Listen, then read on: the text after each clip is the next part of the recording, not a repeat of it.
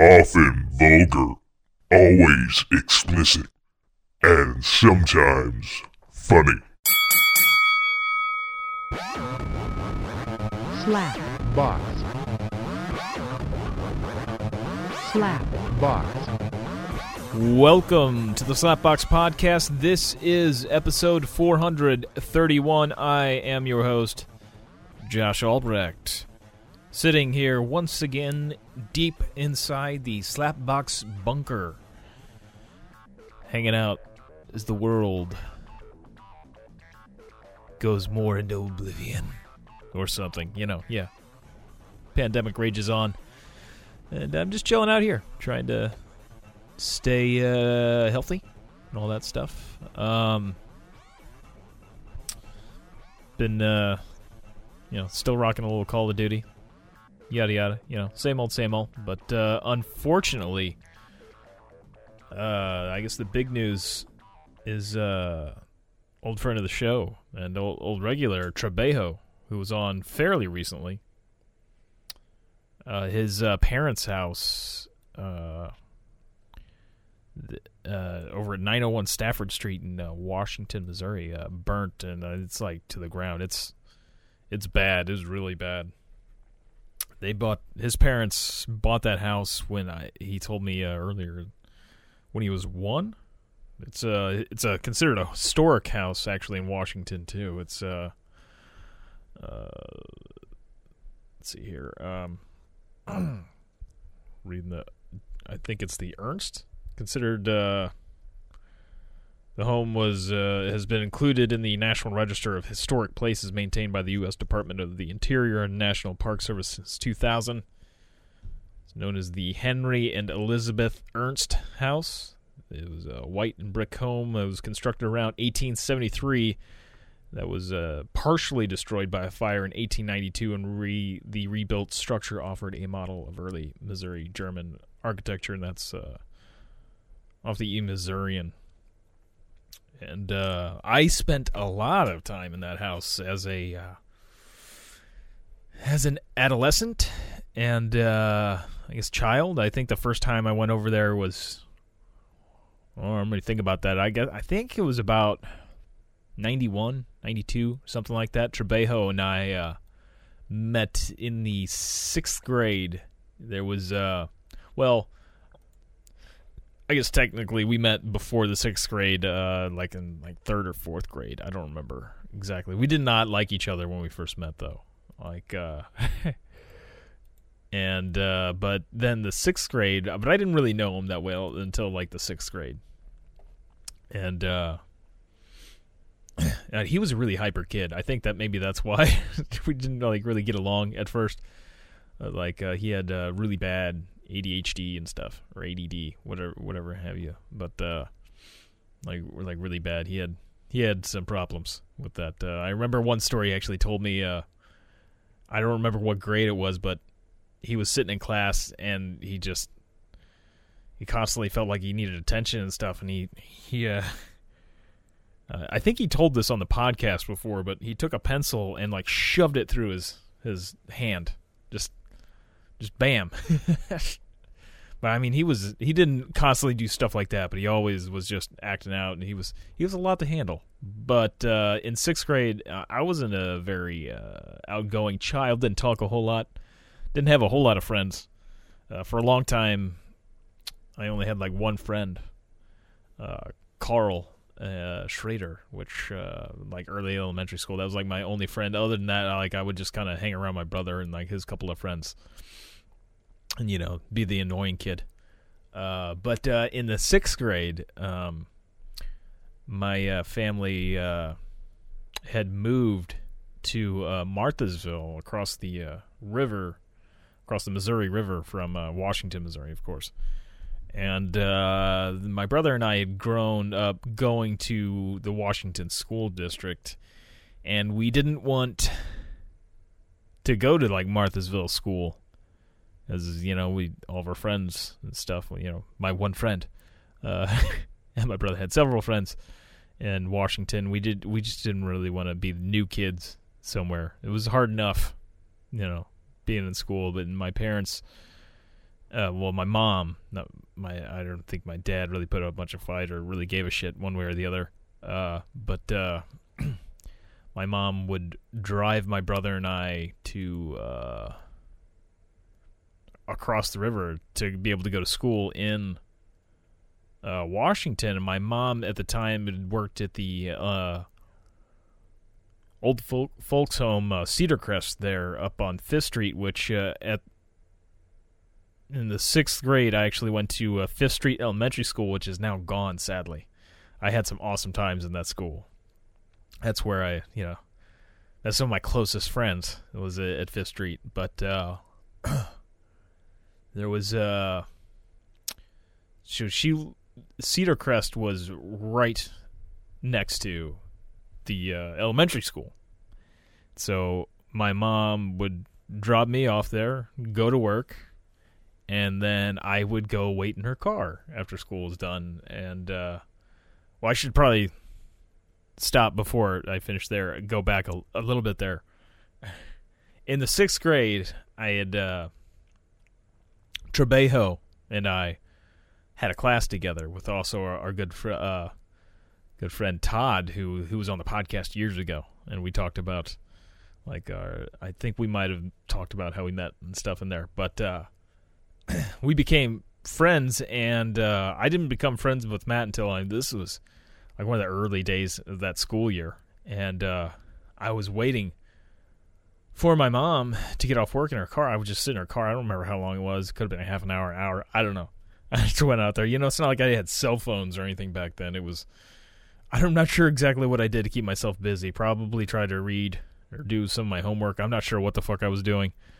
I wasn't one to really work on homework much, so it seems doubtful that I was working on homework.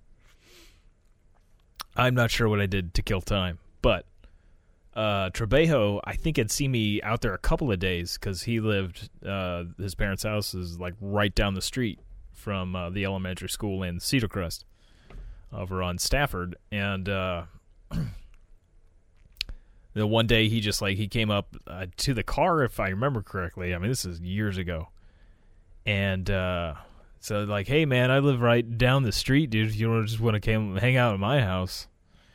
And I don't remember if I went and hung out that day, because obviously my mom would have freaked out if she would have gotten out and I wasn't in the car. So I would imagine I either waited for her or actually went and asked her. I'm not sure.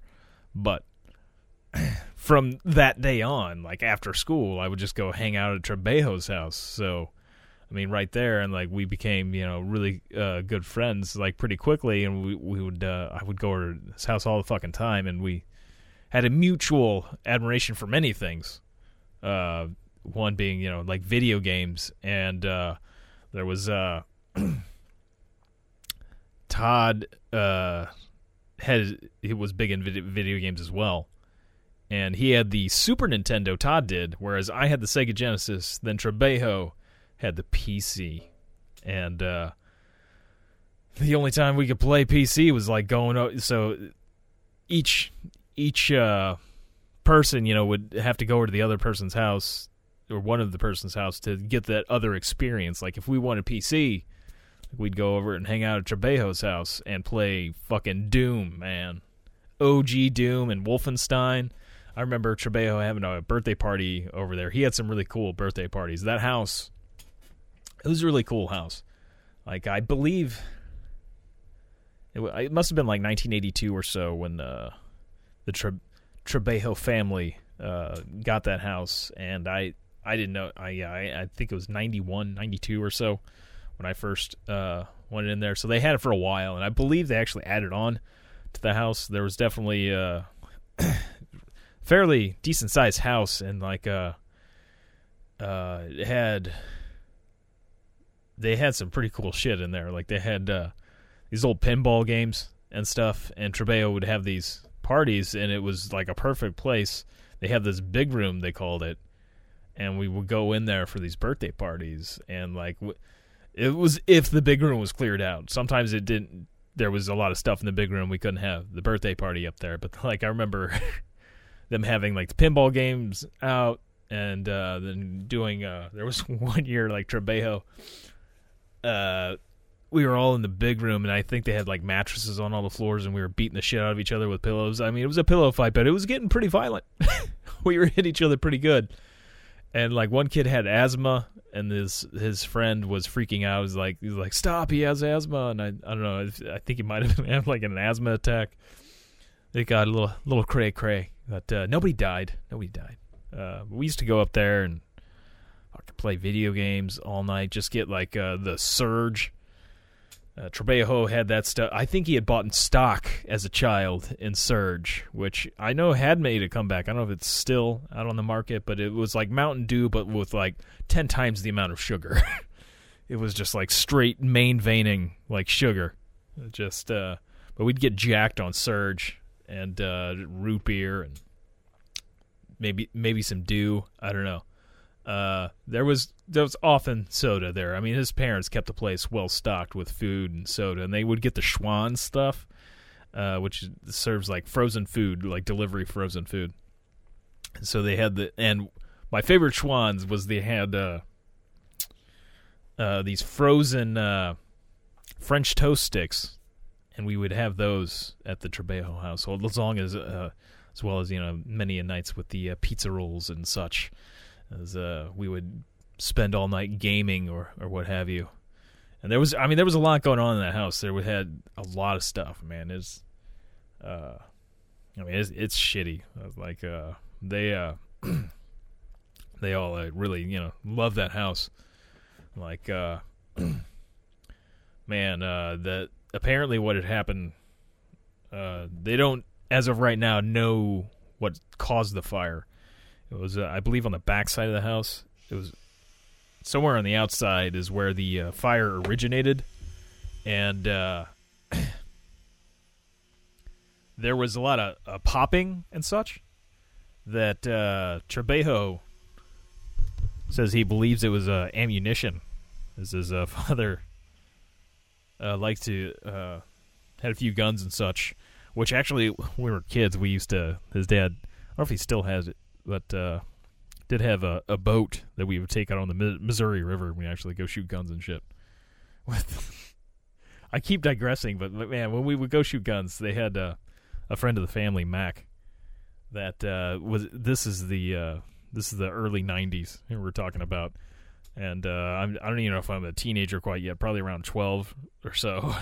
We would go out on the Missouri River and shoot guns with them, and Mac would be out there with us.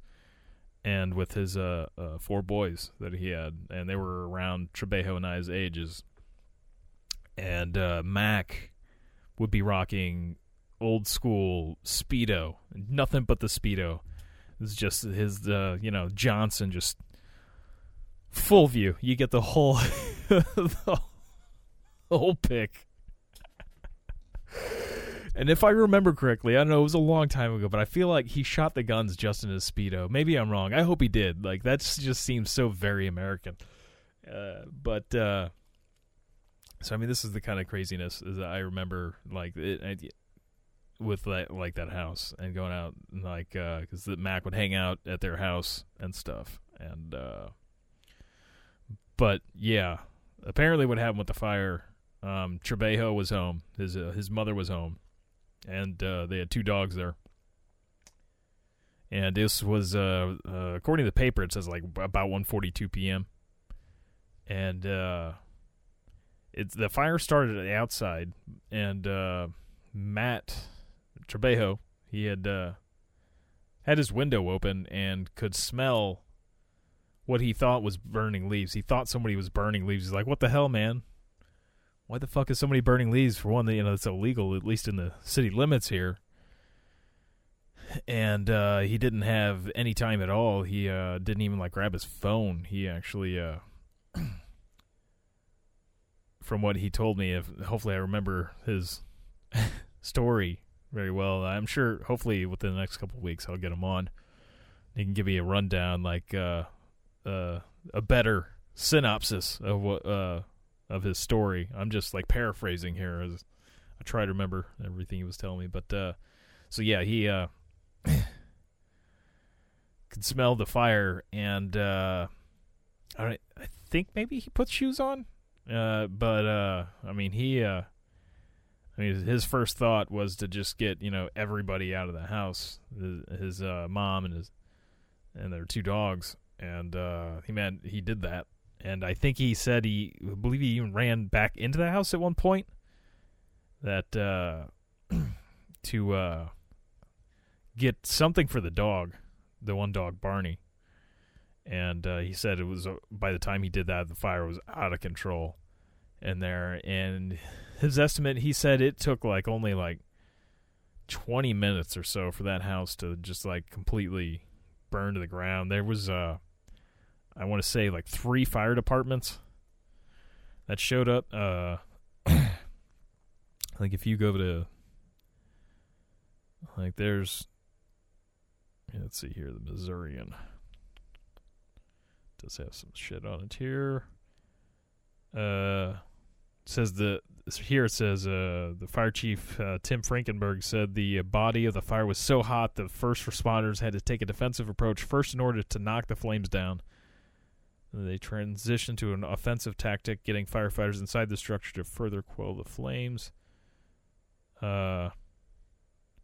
Witnesses at the scene described hearing a popping noise, what sounded like small explosions while the fire was raging. According to this, it says we're not exactly sure what it was. It could be a number of things. An investigation is planned to determine the exact cause of the fire and the popping noise. But if it was ammunition, I mean, that thankfully nobody got hurt. I don't know if that was ammunition or not, but he owned a few guns. I'm trying to see about how many of the there was. See here. It does say. According to the home's application, it retains a good deal of historic fabric.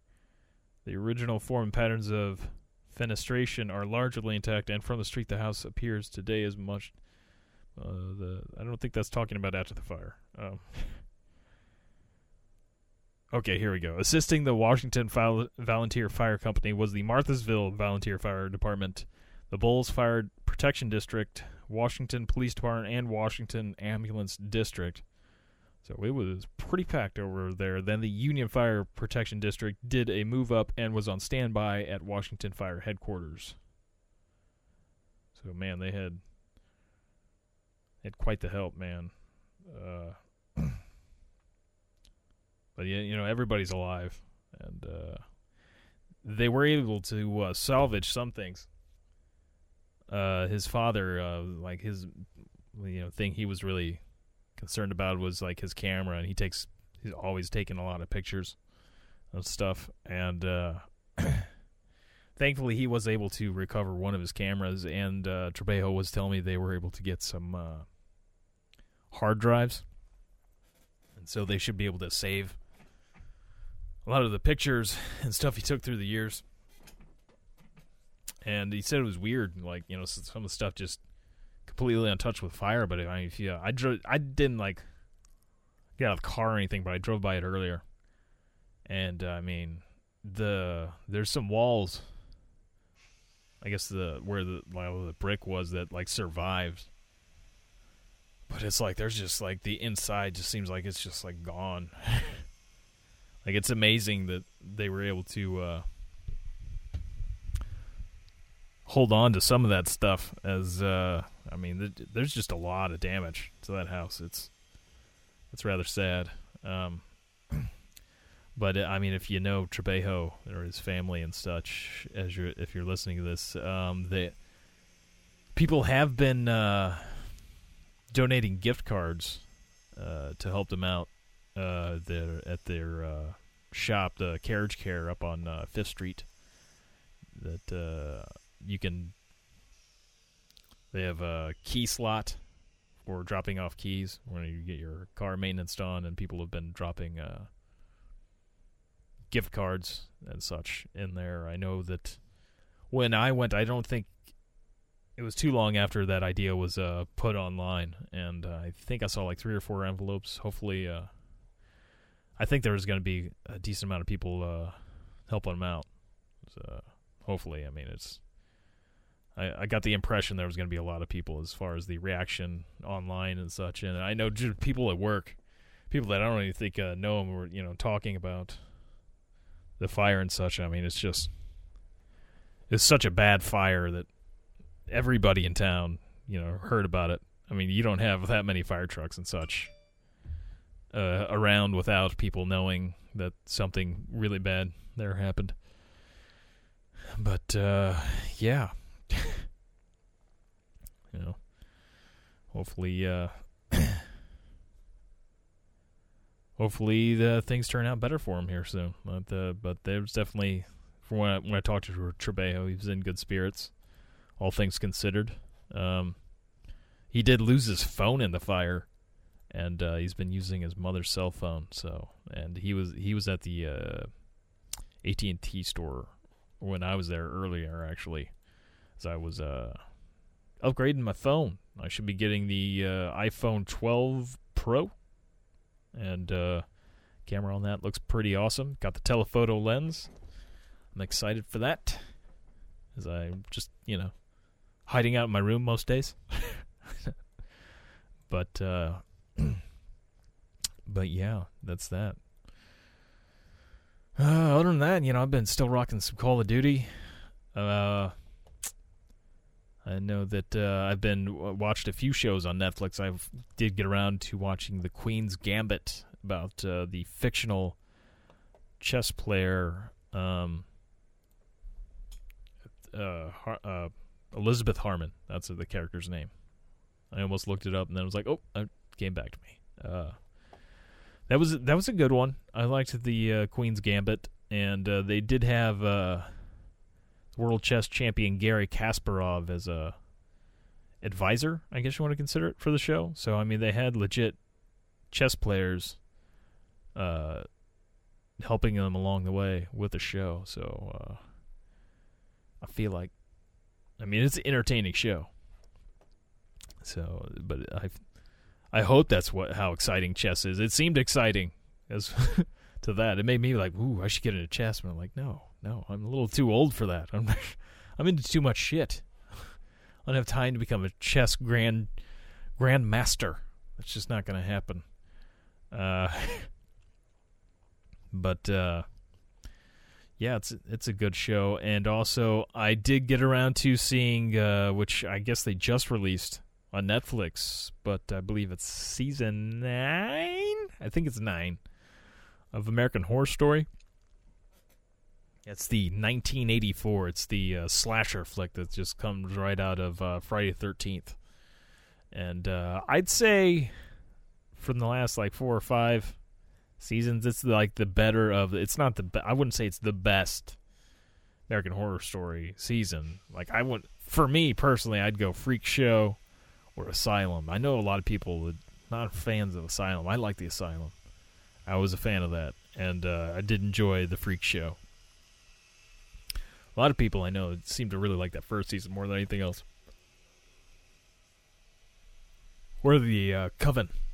But yeah, I did like the 1984, as they had. I mean, they even had pretty much Jason. They had the Friday the 13th part. Spoiler alert, it's near the end. They have a kid coming out of the lake and pulling somebody in, just like in the original Friday the 13th. And his mother was crazy killer. So, though, yeah, they didn't go full Jason with it. I don't know about having Richard Ramirez in there. I feel like they don't really need to throw in real serial killers. At least with the older seasons, the hotel one, the killer that they used, has been dead for a long time, so the victims' families can't get too upset about it. I feel like when you do that with Richard Ramirez and stuff, the victims' families are most likely still alive, or at least several of them are. It's kind of weird to do that, That's why you should only do fictional murderers,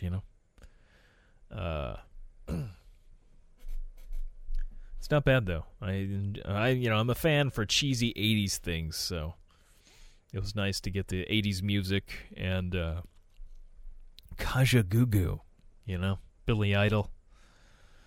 It has have a decent soundtrack to it.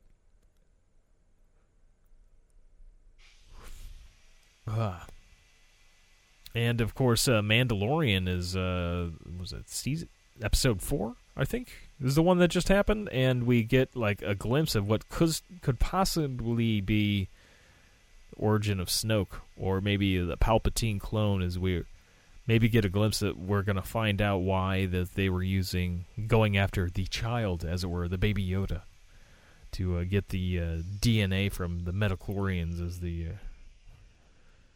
as they're often referred to in the Star Wars universe. And apparently, I missed it. I'm going to have to go back and watch it again, but there's a shot where you can see a crew member in the back. And you get Baby Yoda stealing some kid's food in it. Spoiler alert in this one. Rumor I've heard today at work for somebody that's a fan of The Mandalorian that he's heard that next episode should be when we finally see Ahsoka Tano, because Dave Filoni is directing that one, which Dave Filoni created Ahsoka and like Clone Wars and all that. They say that's why there's the thought that perhaps she's going to be in the next one, because the Dave Filoni should be the first one to do Ahsoka on live action. So perhaps we'll see that. Hopefully it's not like Force Awakens, where we've been waiting like, oh, what is Luke? I gotta see Luke. I finally get to see Luke. And here's the last 5 seconds. There she is, and we're over. Like what they did with Boba Fett the other episode. I thought maybe we'd get a little glimpse of Boba. Again, that is, But no. There's only 8 episodes, man. Like, how much more are they going to drag their feet here? Like, give us a little bit more. Come on. And there were some good parts to this last episode, and it was directed by Carl Weathers. Love me some Carl Weathers. He was a fucking Predator, man. He played Dylan. As my favorite part of him in the original Predator is him and Arnold, when they like just grab hands and just like squeeze that fucking biceps, and you can just see the veins popping out of both their arms.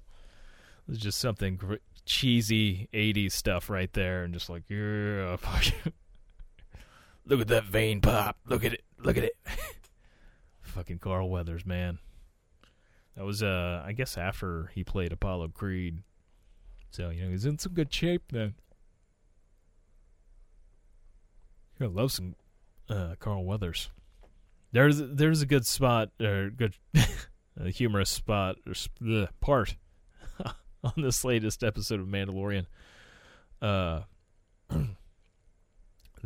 where Mando's trying to get Baby Yoda to fix part of the ship, and it doesn't go well. You'd think a 50-year-old would take directions more, but apparently not. Apparently not this 50-year-old. This child is not so great at communicating. I feel like he's making a come around. Like in another 100 or 200 years, like he might be able to converse with Din Djarin, but I feel like Din Djarin's gonna be dead unless maybe he freezes himself in carbonite. Maybe we'll see a Mace Windu. I did see some like a Star Wars theory thing that in a caption on a YouTube video that perhaps we'd see Mace Windu, but I didn't click on it. I didn't fall for the clickbait, as for some reason I can't stop yawning. Damn it. Oh, that's rough. Rough. Oh, and with my upgrade of the phone, and my pop filter won't stay up now. With the upgrade, I now get free HBO Max. So I got that going for me here, and damn it, this thing will not stay up. So I can watch stuff like Westworld, and I believe there was some documentaries I wanted to check out on there. Oh, and Catherine the Great, that one I really wanted to check out, where it's Helen Mirren playing Catherine the Great. And damn it, this thing is... I have to take this off and try to stay talking. Maybe I'll just hold it in my hand, as I don't want to get... Nowadays with COVID, I don't want to fuck up my... Get spit. I mean, spit's not good for microphones anyway, but it seems highly, yeah.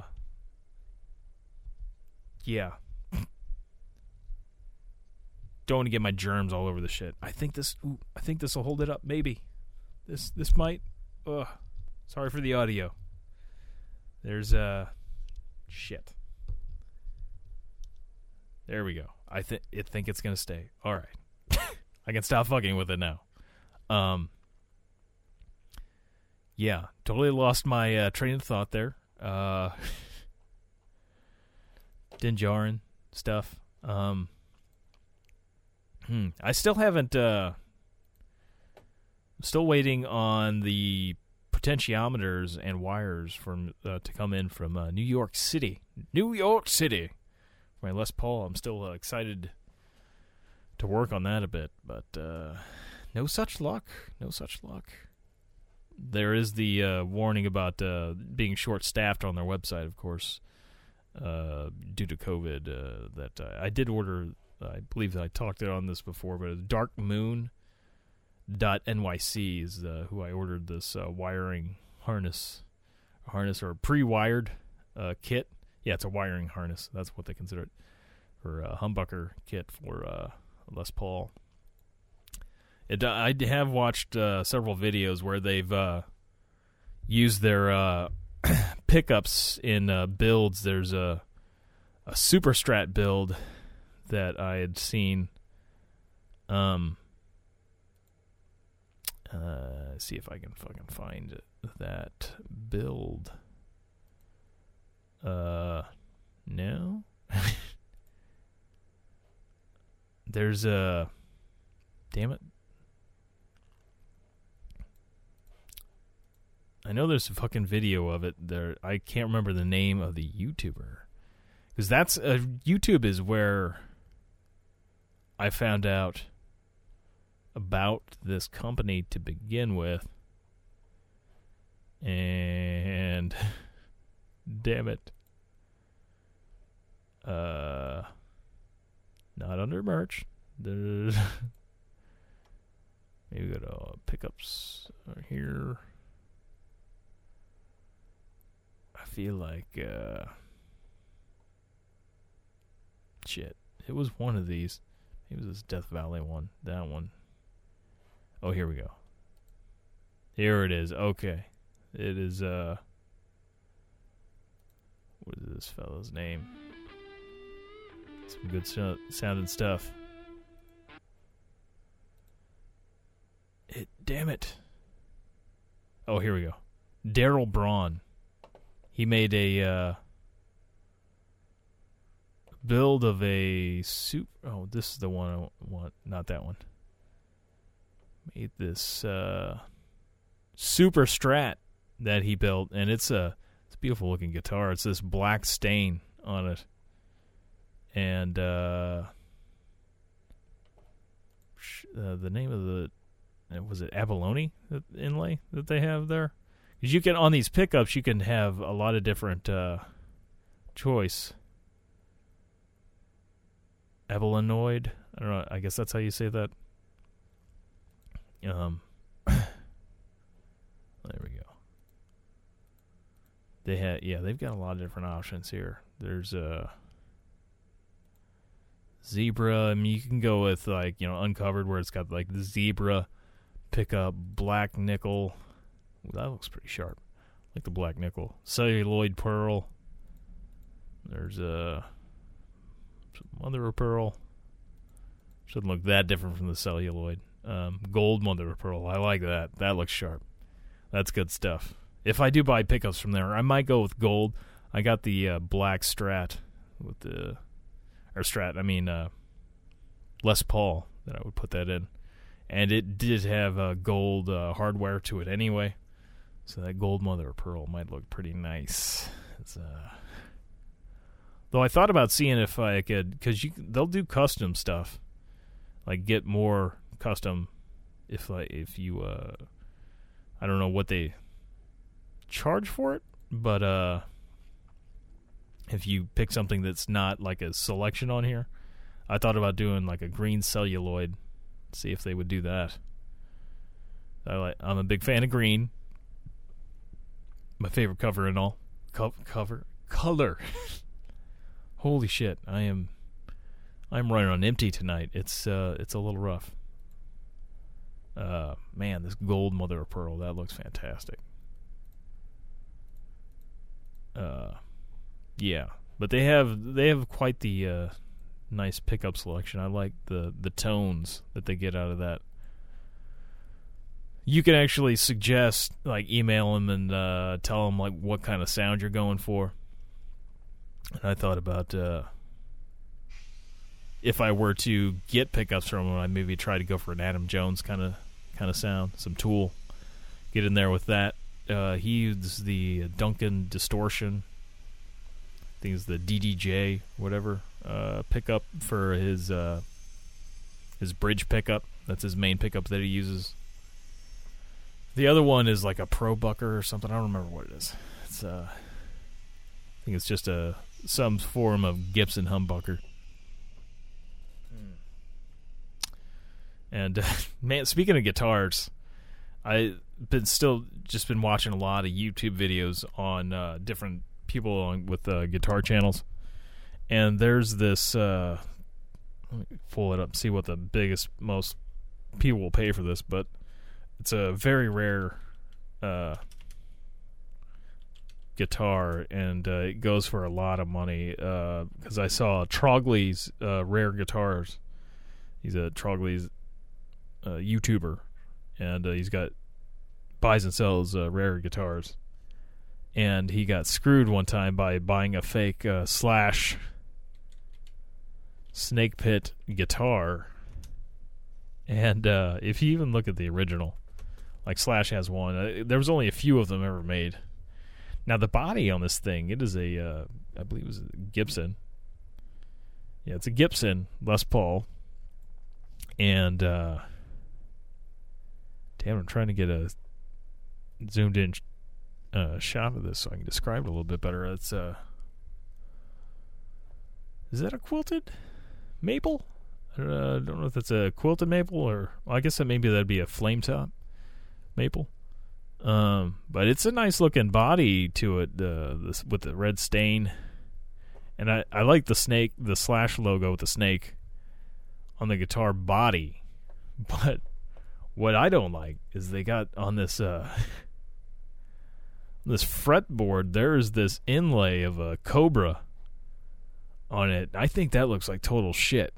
I like a lot of good inlays on guitars, but I don't know, maybe in person this thing would look a lot better. They did some kind of snake looking thing with the Gibson logo on the headstock as well, but there's I'm not really fond of the OG like Gibson tuners as well. I like the Grover tuners, which I had installed from the factory on my Epiphone Dove Pro, and I installed Gibson locking tuners, or not Gibson, Grover locking tuners on my Les Paul too. So that was fun. You know, I had to drill new holes into that headstock. It was perhaps a little nerve-wracking. Here's Slash playing that guitar. Well, I was gonna look up prices of that thing. That thing is way too much. Like, again, I like the body, but damn. According to Reverb.com, there's I don't know if it's still. Well, I guess you can still make an offer. This is 97. This came out too. There's one on there that says it's very good for $99,500. So not quite $100,000. Says it's in very good condition. I would fucking hope so for almost $100,000. I don't know how many of these things were made, but they really should have done a better job with that inlay, man. That is the thing that drives me the craziest about that guitar. Like, why is it cost so damn much? I'd love to get a green burst on a guitar. I've seen like one cool one, iguana burst that was pretty tight. But some of those don't end up looking so hot. But they got one here on Reverb. It's only $3,700. The emerald green. It looks pretty nice. Look at most expensive guitars. I don't think I could ever play a guitar that was worth like $100,000. I felt weird at first playing on my new Strat, the Tom Morello Strat. That was that was $1,200, or about $1,300, I guess. Oh, holy hell! Okay, this is it's a blog. I don't know how accurate this would be, but this is on gac.co.uk. This is a 2016 article. Top 10 most expensive guitars. There are not many collectibles in the world that are as cool as guitars. They're flawless and practical works of art that inspire players and music fans all around the world. I'm sure you're already acutely aware of the guitar's signature status as a cultural icon. But beyond good memories of the Beatles or Hendrix at Woodstock, some guitars are investments. Can you guess how much someone is willing to pay for a famous guitar? We've compiled a list of the top 10 most expensive guitars sold at auction. Let's get started. The Brownie Stratocaster, which was Eric Clapton's, that he played with the Derek and the Dominoes, sold for $450,000. It's the Layla guitar. Need we say more? 56 Strat. It was with Clapton during Cream, briefly, and Derek and the Dominoes, and now resides at Paul Allen's Experience Music Project in Seattle, Washington, of course. One of the founders of co-founders of fucking Microsoft. Paul Allen. Also owns the Seattle Seahawks. Fucker's got Eric Clapton's guitar. And then number 9 here is the Gold Leaf Stratocaster. Again, Eric Clapton. Man, that gold leaf looks nice. It looks like $455,000. It looks like it's just straight up gold. Another Clapton guitar on the list. The Gold Leaf Strat was built for Clapton by Fender's master builder Mark Kendrick. Reportedly, Clapton wanted a guitar he could hang in a museum. Clapton used it on the 97 Legends tour and again in 2001, after which it was sold to Christie's auction house. As oh man, I think he's got the noiseless pickups on there, which I've got the 2 noiseless pickups on that Morello Strat. Number 8 here is the Gibson SG. George Harrison and John Lennon played this guitar. $570,000. That's a nice SG with the tremolo on there. I don't really see the need of a tremolo on an SG. But this guitar was used by both Harrison and Lennon between 66 and 69, making appearances on Revolver and the White Album.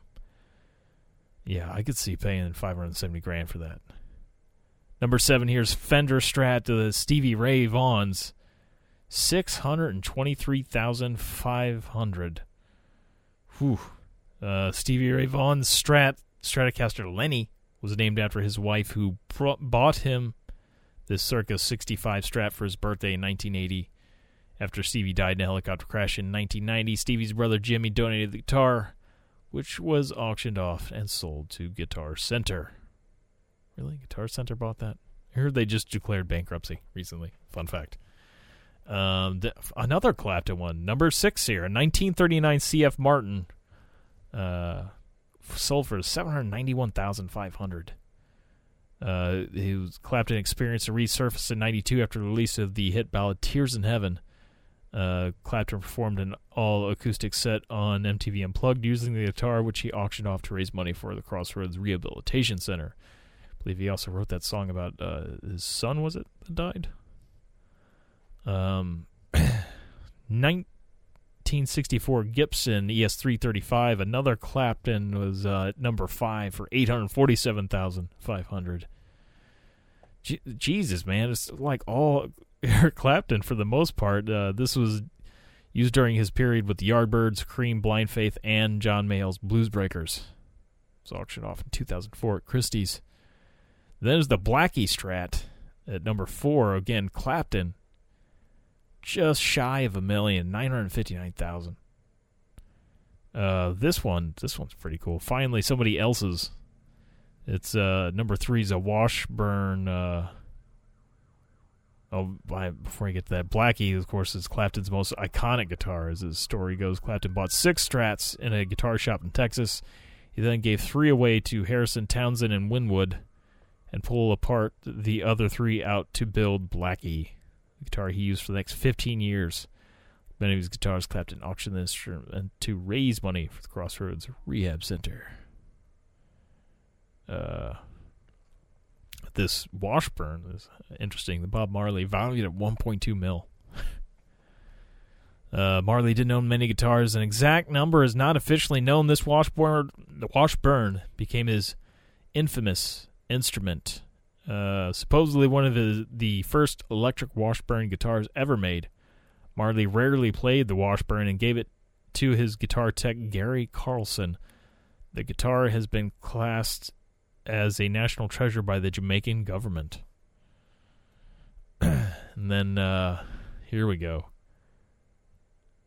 The number 2, which is one I was like, oh hell yeah. I used to be a big fan of this fella. And 68, this is a 68 Fender Strat, owned by Jimi Hendrix, valued at $2 million. This iconic guitar is one that Hendrix famously played at Woodstock. Paul Allen again. Fucking Paul Allen. Paid $2 million for it to be placed at the Experience Music Project in Seattle, Jimi Hendrix's hometown, which I guess is cool, the museum thing. Wouldn't mind checking that place out. I love the headstock on that thing, the old 60s headstock. The number 1 is the Reach Out to Asia Strat, at valued at $2.7 million. To help raise money for relief efforts to the 2004 tsunami, a signed Fender Strat was auctioned off, and it wasn't signed by just anybody. I would fucking hope for that kind of money. This guitar features the signatures of legends such as Clapton, Keith Richards, Mick Jagger, Ronnie Wood, Brian May, David Gilmour, Jimmy Page, Jeff Beck, Mark Knopfler, Pete Townsend, Tony Iommi, nice, Angus Young, Malcolm Young, Sting, Richie Blackmore, members of Def Leppard, what? Bryan Adams, Liam Gallagher, and Paul McCartney. The guitar raised almost $3 million for the Reach Out to Asia, a charity formed to help victims of the tsunami. I wonder what the specs are. I feel like, I mean, it doesn't look like a Squire, but I would hope. Wonder if it like plays good. That would be shitty to like. Not that I don't know anybody would want to play that. This is probably something you just fucking hang on a wall. But I would be interested to see like how good that is. Did they really just take like a really shitty guitar and put some really awesome signatures on there? I mean, it was all for charity, so. Yeah, I'm looking at another article, and yeah, it's still, most of these are just Eric Clapton's guitars. Oh, here's one on this other list. This is on Loudwire. Jerry Garcia's Tiger guitar, which is an interesting looking guitar. it's almost $1 million, 957,500. A custom creation from the late guitarist's career with Grateful Dead, called the Tiger Guitar, designed by guitar maker Doug Irwin, and it was a crucial part of Garcia's gear arsenal for a period. Yeah, that's just a lot of fucking... Oh, there's a Keith Richards one on here, too, for like a million. 1959 Les Paul. So why not? And, it's more Marley. I guess that's his Washburn again. Oh, man. Garcia's got another one on here, this Wolf guitar. That thing looks pretty sharp. I like the Wolf on there.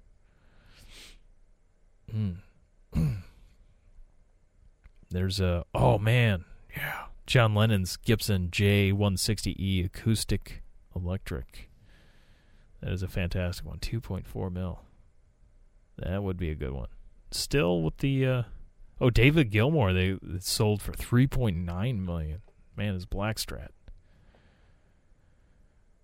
That's and oh wow, Kurt Cobain's unplugged guitar, $6 million. The guitar that sold the world, they say. The sale of Kurt Cobain's left-handed acoustic electric model that the late grunge icon used on MTV Unplugged raised the bar for guitar prices won at auction. It went for a whopping $6.01 million in June at Julien's auctions. With that, it's now clearly become the most expensive guitar of all time. I think it's an awesome guitar. It is a Martin. And, wow. The thing just looks crazy. The pickups and shit on it. It's fantastic. It's a one-of-a-kind guitar. I would like to know more about that. I will have to Google search that guitar. That is one of my favorite albums of all time, is that Nirvana Unplugged. Like, it's just so good. And I don't think there's a track on there I don't really like. I mean, I love the Plateau and the David Bowie cover, The Man Who Sold the World. Damn it. I'm getting... just want to know about the guitar.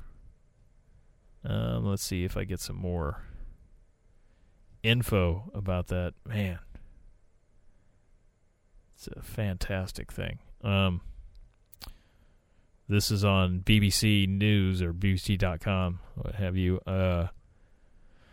Says Cobain played the retro acoustic electric 59 Martin D18E during a legendary, and I mean legendary, MTV Unplugged performance in 93.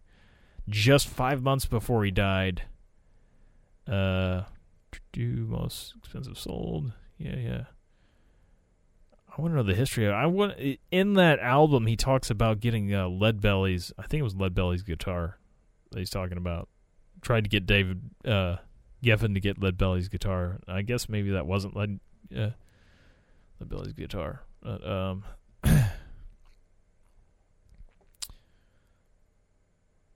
yeah, it doesn't really talk about where he got the album from. It's really interesting. Like that. I mean, that was like even before Cobain used it on that album. I'm sure it was I'm sure that here, damn it, I want to find like the history on it. I mean, it was a 59 Martin. It was probably a pricey guitar, nowhere near $6 million, but it was fairly pricey. Like point I was getting at, Kurt Cobain actually a lot of his stuff was not very expensive. He was known to go to pawn shops and like flea markets and stuff to get like pedals, and a lot of times it's hard to match their tone because he would just find these cheap, obscure pedals that were probably like one-offs that he would find just like scrounging in places. So it's crazy that he would have like such a nice like acoustic.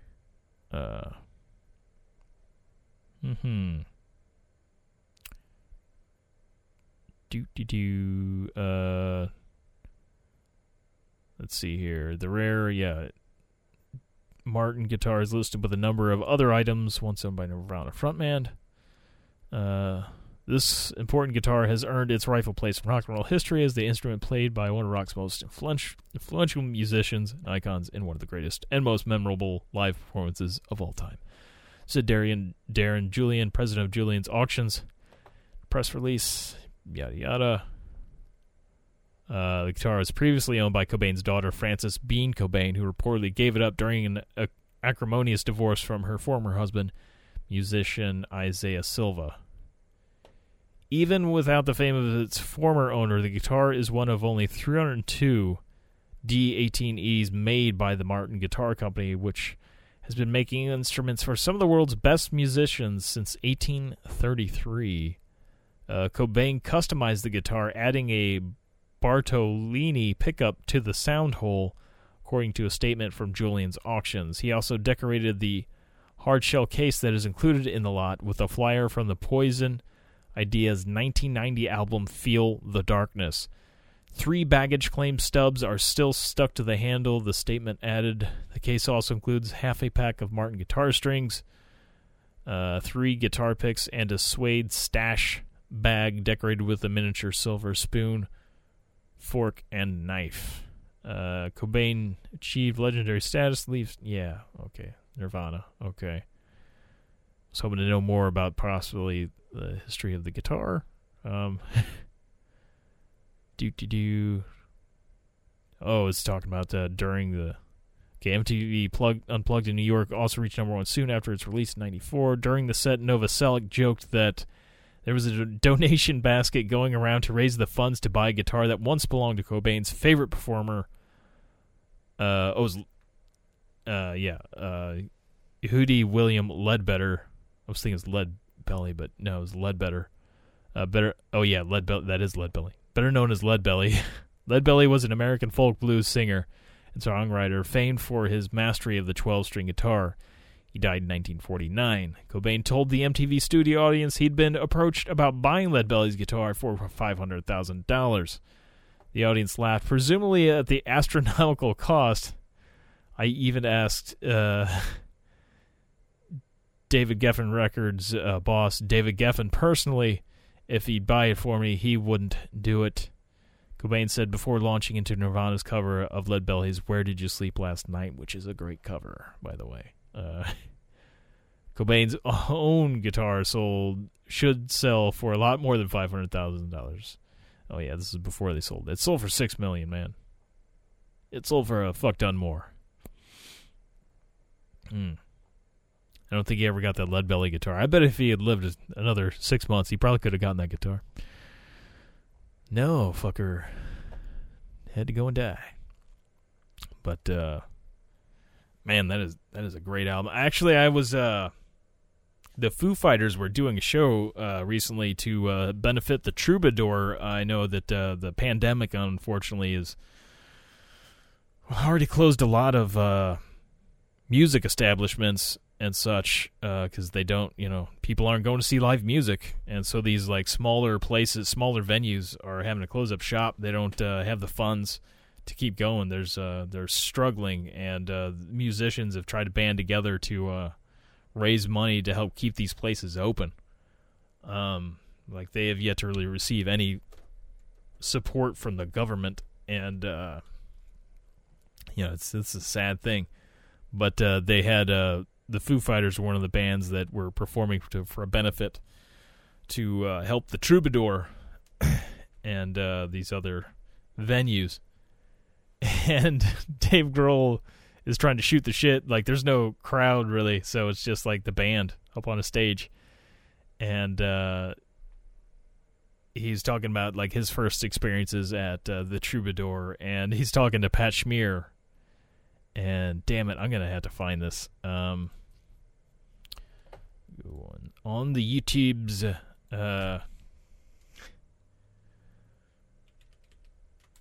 Foo Fighters, but Pat Schmier's story of of talking about being at the Troubadour, like seeing his first show.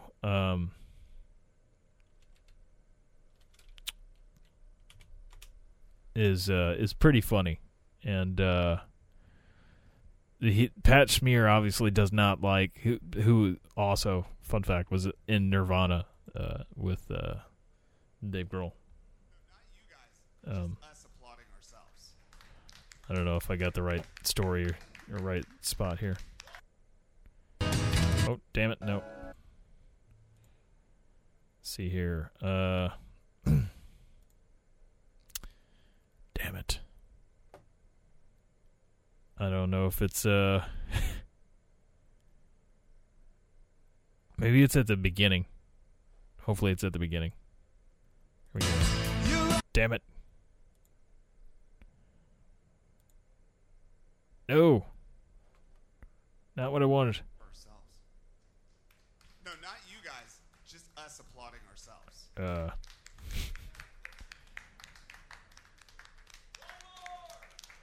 Yeah, I don't know if I'm gonna have any shot of like finding it. I thought maybe somebody like would put something in the comments to let me know where the story was, but I'll just say it like this was oh, here we go. Here's the replies. There's no, it doesn't say what the time lapse part of the story is. Damn it. I wish I would have gotten this ready in advance. But he's going around talking to the other band members about their experiences at the Troubadour, like first experiences. And he's like, have you ever played the Troubadour? And he's like, he clearly didn't want to talk. And he's like, yeah, with you, asshole. And then Dave Grohl finally like asked him like, which apparently Dave Grohl was unfamiliar with this story. But yeah, if you just look up Foo Fighters live from the Troubadour, they've got a set for this here, and you can watch the whole thing. It's like 33 minutes. I'll have no luck trying to find the story there. But finally, Pat Smears gets to talking about his first show that he saw at the Troubadour, and it was a go-go show. And he said a riot broke out at the go-go show. It was, like, of all shows, a fucking go-go show, a riot breaks out. And it still, like, Pat Smear just doesn't want to tell the story. And, first they're laughing that, like, his first show, he went to see the Go-Go's. But, like, also, like, that a riot broke out at the Go-Go show. Like, I wonder what song did it. Was it Vacation? Our Lips Are Sealed? What was the one where, like, we got a fucking riot? Were they not going to play Vacation? Like, what what transpired? He doesn't get into that, how this riot started.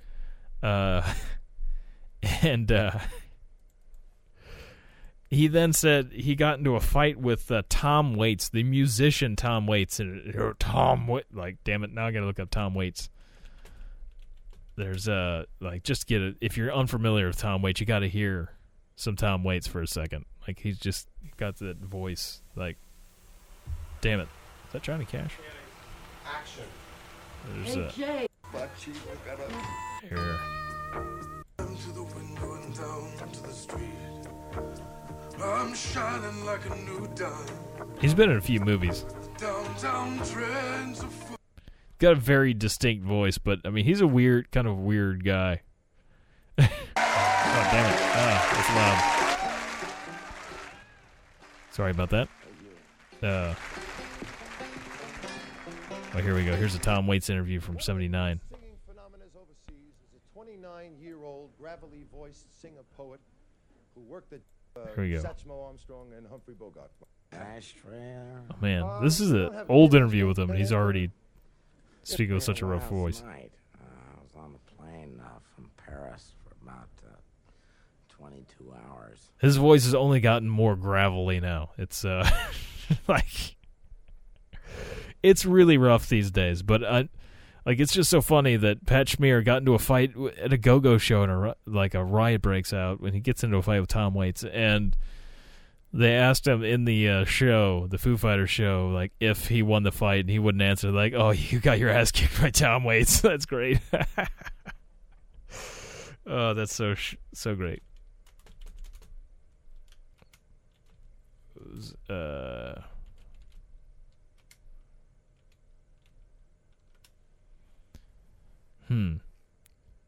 Yeah, you look in, see if there's a YouTube video of, like, Go-Go's riot, but maybe if I just, like, type into the Googles, riot at Go-Go show.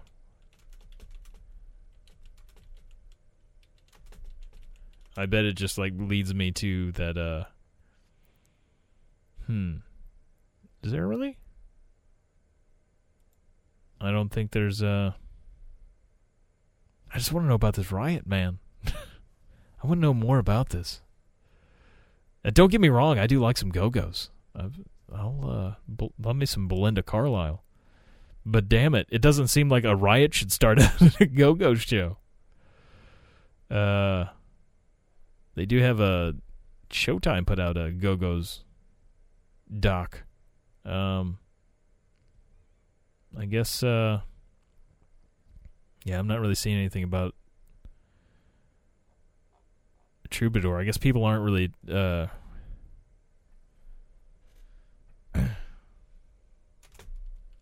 Troubadour?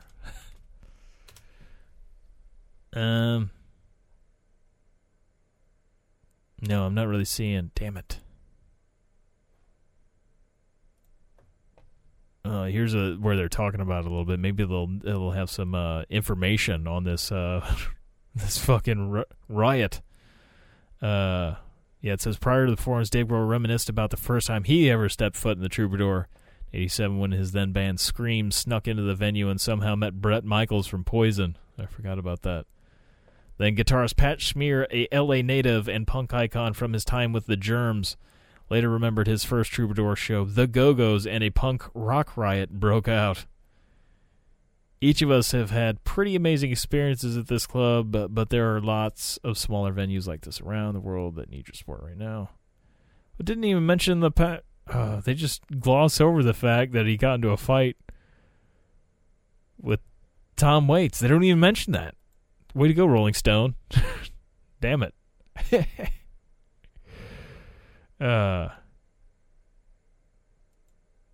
Yeah, I'm not seeing it. I'd love to know more to this story. I feel like I really need to meet Pat Smear now, just to ask him about that show, but I feel like he's not going to tell me shit. He definitely didn't want to talk about it at that show. But I might have to see that Go-Go's Unsealed documentary. Showtime. I don't have fucking Showtime, but I do got that fucking HBO Max now with my phone plan, so I'll get some good docs. I would like to watch that Helen Mirren do the Catherine the Great. Reminds me of being in old Russia, St. Petersburg, where I'd see like the Catherine the Great statue and such. But anyway, yeah, I think I'm good here. Yeah, I got really nothing else. As always, that is a kid in a wheelchair, not a trash can.